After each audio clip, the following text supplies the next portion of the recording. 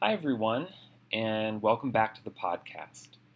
So, as I've been thinking about the episodes in the podcast so far, I realized that I've been tending to think implicitly about cross cultural interactions as they occur in person as the context that I've had in mind, when, of course, many of our interactions these days happen virtually, whether by email, text, phone, video.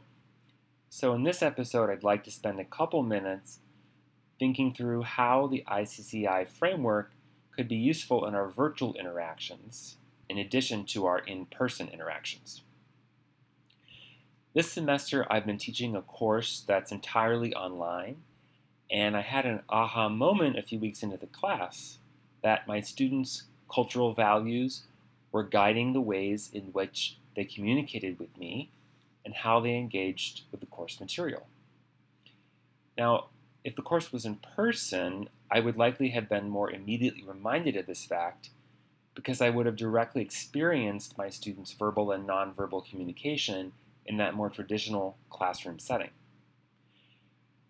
But in a virtual space, especially if you're not interacting via video where you can see and hear the other person, or even if you can't at least hear the other person's voice, it can be especially difficult to pick up on clues regarding what the other person might be thinking or feeling.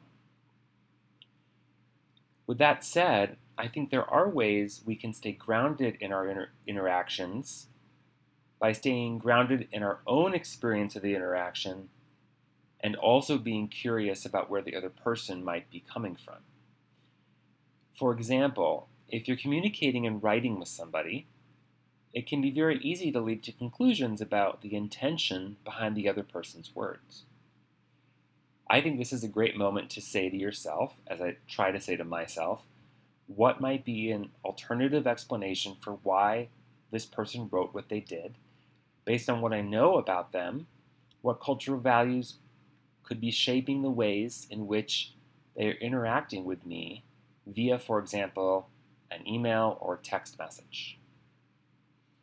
So those are just a few thoughts on virtual interactions. I hope they were helpful. Thanks so much, as always, for listening. I would love to hear your thoughts or comments, and please feel free to share them with me at iccimodel@gmail.com. Thanks so much.